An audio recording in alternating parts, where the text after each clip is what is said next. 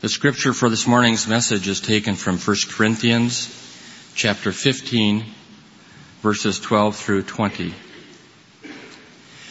Now, if Christ is preached that he has been raised from the dead, how do some among you say that there is no resurrection of the dead? But if there is no resurrection of the dead, not even Christ has been raised. And if Christ has not been raised, then our preaching is in vain. Your faith also is vain. Moreover, we are even found to be false witnesses of God, because we witnessed against God that he raised Christ, whom he did not raise, if in fact the dead are not raised. For if the dead are not raised, not even Christ has been raised. And if Christ has not been raised, your faith is worthless. You are still in your sins. Then those also who have fallen asleep in Christ have perished. If we have only hoped in Christ in this life, we are of all men most to be pitied. But now Christ has been raised from the dead, the first fruits of those who are asleep. Oh Lord, this is a great Sunday, and Christ is a great Savior. We are great sinners. And yours is a great gospel. And eternity is a great long time. And I am in great need of your help to do justice to this text and this event and all of its stunning eternal implications for our lives. So I ask you to come now and help me. I pray that you would humble me under your mighty hand. And may the words of my mouth and the meditation of my heart be acceptable in your sight, O Lord, my rock and my Redeemer. And I ask for listening ears in this room and hearts made soft by the providences of God in people's lives and by the Spirit of God right now.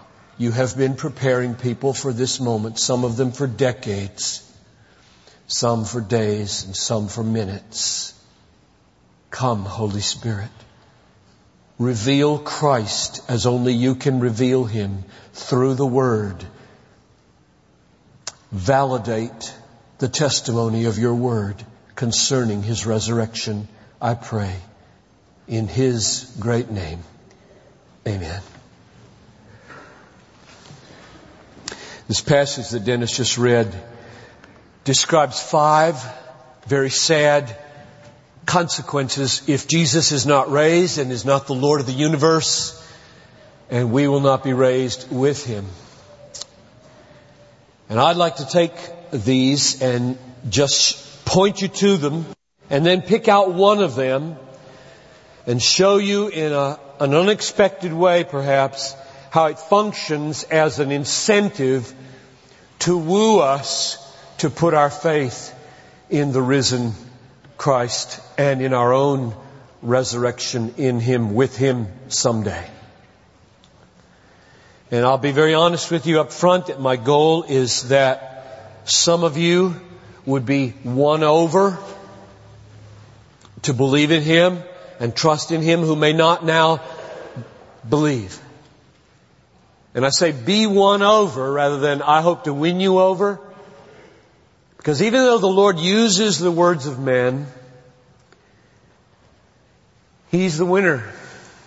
He's the one who does it. Only the Holy Spirit can move in such a way that you really hear what I say and see through it to reality, and thus are moved by the glory and beauty of that reality to embrace it. So that's my prayer and longing as we do it. Let's start at verse 12. He's writing to Corinth. It's a pretty sophisticated city. We know that from earlier things in the book to Corinth. And they are denying that there is any such thing as a resurrection. You see that there is no resurrection of the dead, some of them are saying. Period. Nobody rises from the dead. That's just not done. It doesn't happen. Bodies don't come to life after they have died. That's the end of it. Verse 13, Paul draws out the inference. If there is no resurrection of the dead, not even Christ has been raised from the dead. And if Christ hasn't been raised from the dead, all these 5 sad consequences come. Now before I list them off for you, let me show you what Paul does believe about the resurrection. What he believes is true. He doesn't accept this hypothesis. We got 8 verses of pondering. What if this hypothesis, no resurrection, is true? And then he comes to verse 20. Look at what he believes. What he's experienced. He saw this risen Christ. He knows Him personally. But now Christ has been raised from the dead, the first fruits of those who are asleep. So 2 things are asserted in that verse. Christ has been raised from the dead. The hypothesis is false. And He is first fruits. You know what that is in terms of farming, right? There's a harvest. The harvest has arrived. And you can take now some first fruits from the harvest. And the first fruits signify there's a harvest. If there weren't a harvest, there couldn't be any first fruits. If there are first fruits, there will be a harvest. That's what first fruits means. So the point is, the resurrection of Jesus is the first fruits of our resurrection. The resurrection of all those who are in Christ, who belong to Christ, who trust in Christ. So, Paul believes Christ rose and we will rise with Him. The way he said it over in Romans is, if the Spirit of Him who raised Christ from the dead dwells in you, then He who raised Christ from the dead will give life to your mortal bodies also. In other words, faith unites us. The Holy Spirit, by faith, unites us to Christ. And what happens to Him happens to us. So if He rises, we're going to rise. And as He died, we died in Him. And that's why our sins can be covered by His death. Now he entertains this hypothesis. Verse 13, if there's no resurrection of the dead, not Christ has been raised from the dead, and that has 5 sad consequences. Here's number 1. Verse 14.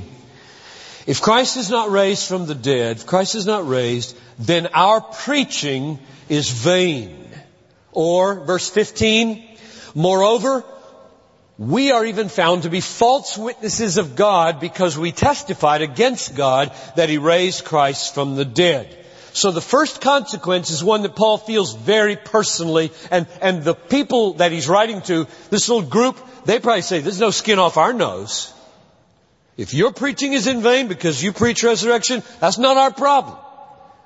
So Paul is taking this very personally to himself here. He says, if what you say is true, my preaching is empty, and not only empty, an offense to God. It's a false witness against God. I'm claiming He does something He doesn't do, and I'm a false witness against God. So Paul wouldn't do what he's doing if he believed this. I wouldn't do what I'm doing if I didn't believe in the resurrection of Jesus from the dead. I would quit this ministry. I wouldn't stand in this pulpit Sunday after Sunday. I sure wouldn't get on the plane this afternoon at 3 o'clock and go to talk about these things in Africa. I don't like to travel. My wife loves to travel.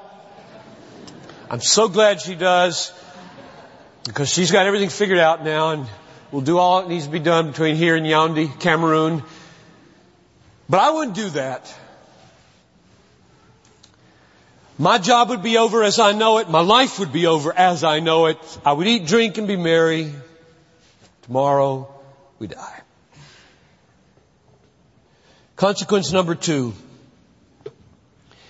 If Christ has not been raised from the dead, I'm reading verse 14 at the end now. If Christ has not been raised, then our preaching is vain. Second, your faith also is vain. He says it again in verse 17. Your faith is worthless. Now that's really strange, because I want to ask Paul, what faith? They don't believe in the resurrection.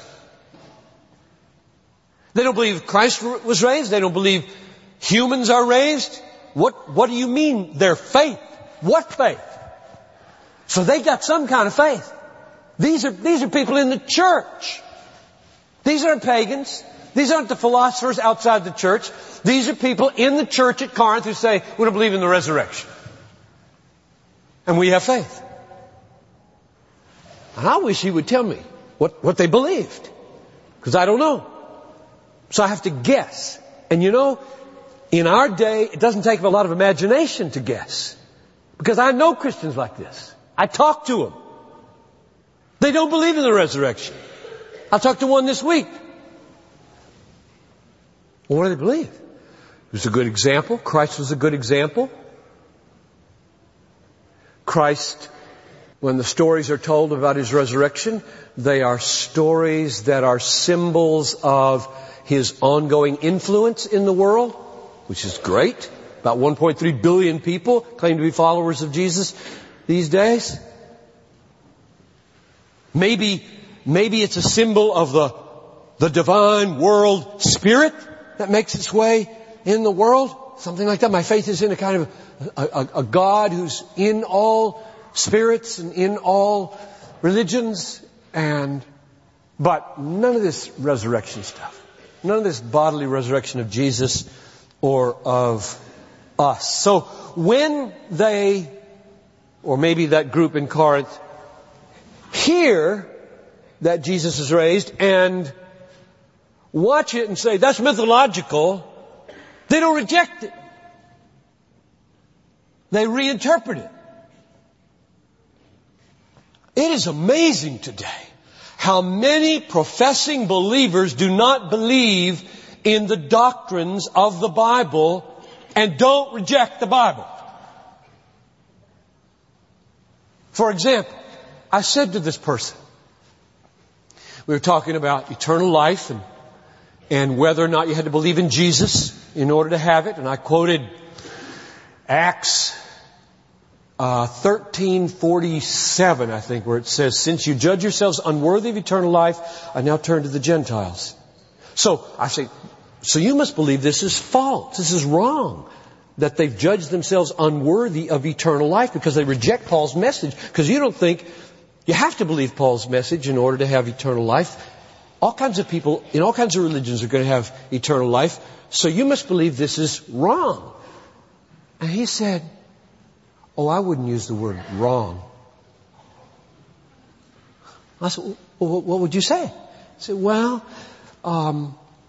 back in those days, he was getting at an ultimate reality of that we all care about, an ultimate concern, and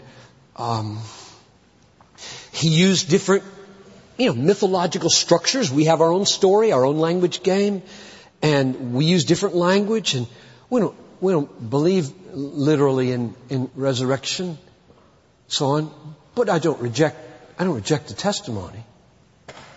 It's amazing. Thousands upon thousands of churches think that way and talk that way. You take clear, plain sentences from the Bible and say, oh, we don't reject them. And you just reach inside and you pull out all the truth and throw it away and stick some other New Age or mythological or poetic or aesthetic truth in there and go on preaching, saying it, doing music with it. I think Paul responded to that by saying, if Christ is not raised from the dead, your faith is vain. That's empty. That's worthless. This is a terrifying thing to hear. Consequence number 3. Verse 17. If Christ has not been raised, your faith is worthless. You are still in your sins. That's number 3. You are still in your sins. This is serious. You're still guilty. You're still under condemnation from a holy God. It's sin that separates us from God. You're still in your sins. Now, think with me about this for a minute, because the Bible teaches real plainly it's the death of Jesus that forgives sins. It's the death of Jesus that covers my sin, takes away my guilt. I deserve to die for my sin. Jesus dies in my place, according to Romans 5:8. And because He died, I don't have to die. I can be freed from guilt and condemnation and have eternal life forever. But Paul says here, if He's not raised, you're still in your sin. Why? Why does He treat resurrection as the key? Here's the reason. It says in Romans 4:25, Christ was delivered over to death because of our sins. Our sins, not His. Because of my sins, He endured suffering. And was raised because of our justification. Which means that His resurrection validated the effectiveness of His death in covering my sins. Because God could look upon the finished work of Jesus, all His righteousness, all His suffering, all of His climactic death, and say, because of that, I will cancel all the sins of those who are in Christ by faith. And then He said, to show you that I mean it, and that it's valid, and that it's real, I'm going to raise Him from the dead. And for my justification, because of my justification, He raises Him from the dead. So, if He was not raised, His death accomplished nothing for me. Zero. But if He was raised, this huge stamp, approved of God, is on the death of Jesus. Totally sufficient. It is finished. Easter is the validation of Good Friday. And that's why He can say here, if Christ is not raised, you and I are in our sins. And there is no atonement. There is no forgiveness. There is no substitute. There is no justification for us. Consequence number 4. If Christ is not raised, then those who have fallen asleep in Christ, that is, Christians who have died, have perished. Now, the word perish there has to mean more than die physically, because everybody dies physically, whether they're in Christ or not. This is something more that happens to people who are not in Christ. And if He's not raised, it happens even to those who are in Christ. Namely, they perish. That is, they experience the wrath of God. They experience judgment.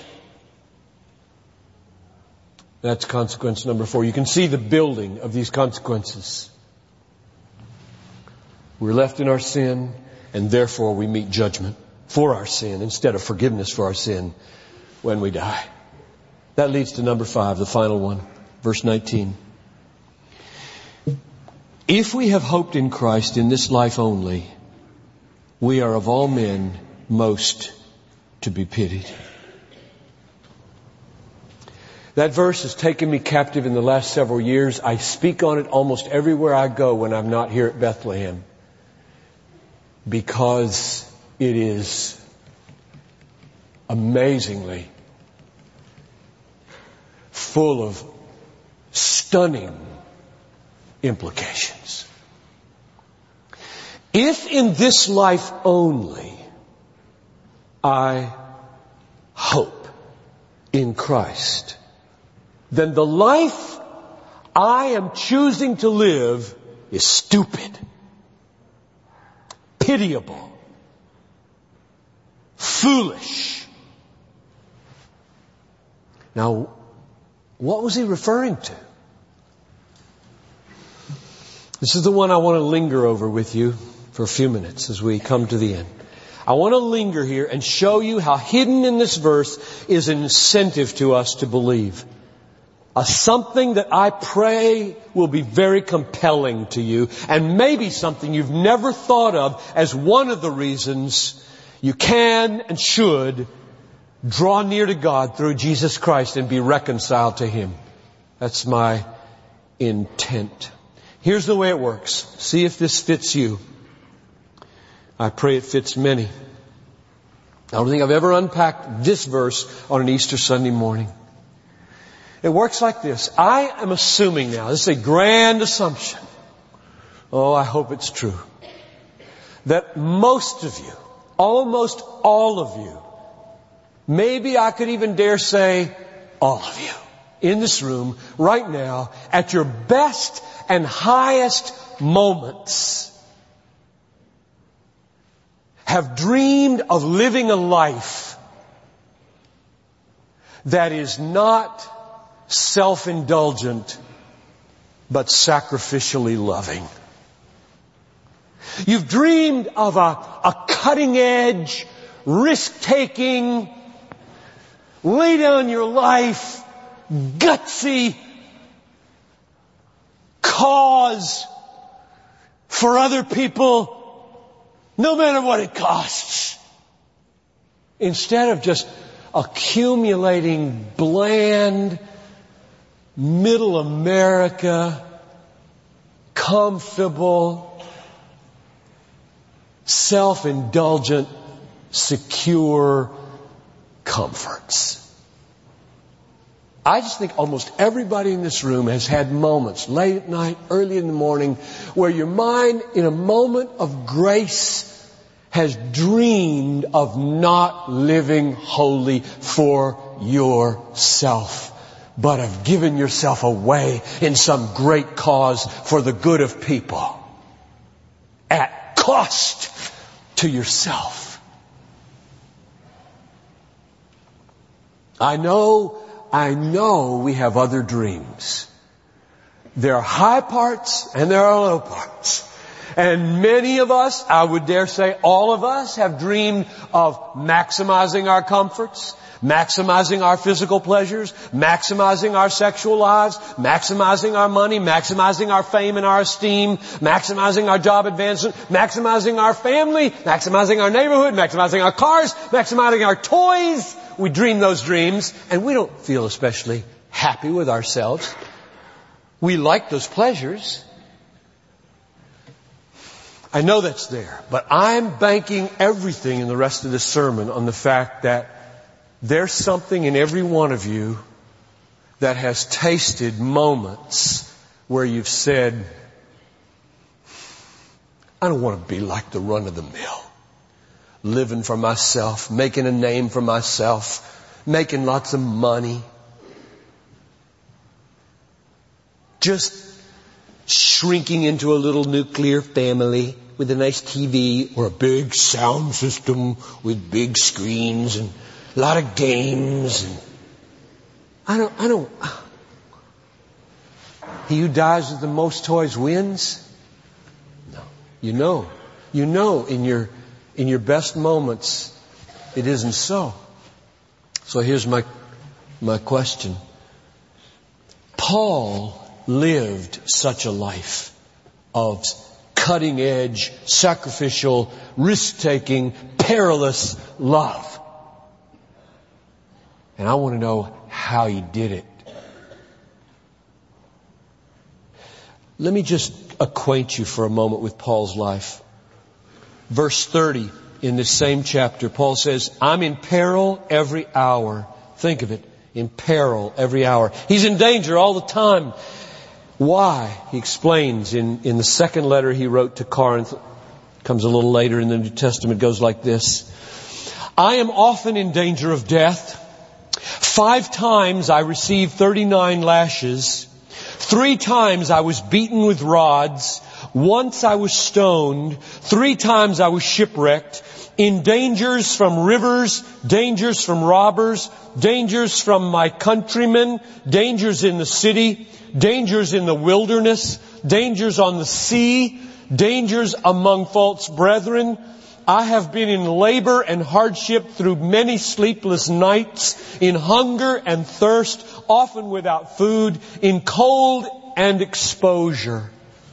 And he asks just a few verses earlier than that paragraph in chapter 11 of 2 Corinthians, he says to this community, why?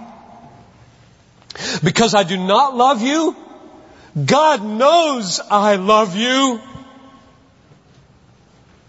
You may not know I love you, but God knows I love you. That's why I choose this life. So here we have a person doing what we, at our highest moments, long to do, namely live on the cutting edge of self-sacrificing love, and not just constantly thinking about maximizing our own private self-indulgent pleasures. And now the question is, how do you do that? How do you live in peril every hour? How do you embrace risk and beatings and imprisonments and shipwrecks? Why do you make choices, Paul, that put you in harm's way over and over again? What is it with you? His answer is love. But how's that sustained? Now let's go back to verse 19. If we have hoped in Christ in this life only, we are of all men most to be pitied. If Christ is not raised, and I'm hoping for a resurrection, I'm stupid, living the life I'm living. My life is crazy. My life is insane. My life is foolish. It's pitiable. It's nonsense if I'm not going to be raised with Christ someday. Do you see? I'll ask you right now, are you living a life which is stupid if you're not raised from the dead? Wow. What an indictment of the American church. What an indictment of the American church. How are your choices? They look like everybody else in the world. How much is it costing you to love people? Hardly anything. Hardly any risks. Hardly any dangers. Hardly any choices that would be called imprudent. And yet your heart, I believe from God Almighty, written on your heart is, oh God, there's got to be more. There's got to be more. There's got to be more than this middle American way of prosperity that causes people to get just as sick with mental disease as all the sicknesses in the simple, undeveloped places of the world. There's got to be more than this. And Paul says there is more. There is so much more in this life and the next. You know the great obstacle to living the life you dream about and that God has put in your heart as possible is 1 Corinthians 15:32. If the dead are not raised, let's eat and drink, for tomorrow we die. If you believe, tomorrow we die. That's it. Zero. No resurrection. You will eat and drink. And you won't care about love. You won't care about people. You won't take any risks in order to make yourself a means to other people's joy, because you're going to maximize your own private pleasures because you've only got one life to do it. But if you've got 10,000 ages of years to do it with a Christ who will never let you be bored, this little prelude can be spent directing people to that and taking whatever risks it takes to get them there and you there with maximum joy. I'll give you one closing illustration from Jesus' own teachings. Did Jesus think this way, or is this just the way Paul thinks? Did Jesus really think that believing that you will be raised from the dead will make you invite different people for dinner than you would if you didn't? Hard people. Here's the text. Gospel of Luke, chapter 14, verse 13 goes like this. When you give a reception, a banquet, a dinner, when you give a reception, invite the poor, the crippled, the lame, the blind. And you will be blessed, since they cannot repay you That's odd logic. You will be blessed because they can't bless you. They can't repay you. You're not going to get anything material out of this. So what's sustaining this uncomfortable Thanksgiving dinner where people can't speak English and you had them over because they're lonely? And you wanted to just play Risk with your kids all afternoon. What's sustaining that sacrifice? Here's the next line. For you will be repaid at the resurrection of the righteous. Do you see the logic? This is from Jesus. This is not Paul. This is Jesus here now. If you make choices today that are hard to make. Not easy, hard to make. Sacrificial to make. Self-denying to make. The kind of choices you dream about making in your highest moments of satisfaction and fulfillment. You will be paid back 10,000-fold in the resurrection of the just with a kind of joy that will never end. So, I'm done, and I'm going to make a closing appeal to you to just think and pray and seek God in this. If Christ has not been raised, the Christian life ought to look stupid. Which means that believing in the resurrection of Christ and of ourselves is the key to the highest, noblest, and in the long run, most joyful life. Jesus, for the joy that was set before Him, endured the cross. For the joy that was set before Him beyond the resurrection, endured the cross. Same thing with Him as with us. And if He has been raised, there is a power in the world and in this room and in the gospel that can lift you both in this life and the next to a level of significant living that God has written on your heart as beautiful and right and true. And almost everybody in this room wants it. A few of you have checked out so completely right now, you're not even hearing what I say. I grieve for you. I pray for you. I long for you. But some of you, many of you, are feeling what I'm saying, namely, perhaps those dreams were written there by God, and perhaps the key that unlocks that dream is the Son of God, and is the resurrection of the Son of God, and is the freedom that comes from believing in the Son and the resurrection, my own resurrection. Maybe that is the key. And I just urge you to press in on Christ. Come to Christ. Believe in Christ. He is the key. He is the answer. And here's the way I want to end. Let me just sum up what I've said and then have you confess your faith one more time. If Christ has not been raised from the dead, we are of all men most to be pitied. But since He has been raised from the dead, and since we who are in Him will be raised from the dead, then pity not those who trust in Christ and rise with Him.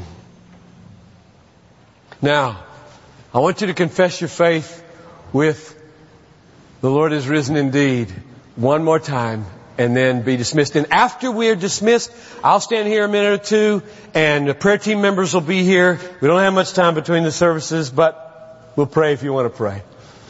The Lord is risen. The Lord is risen indeed. The Lord is risen.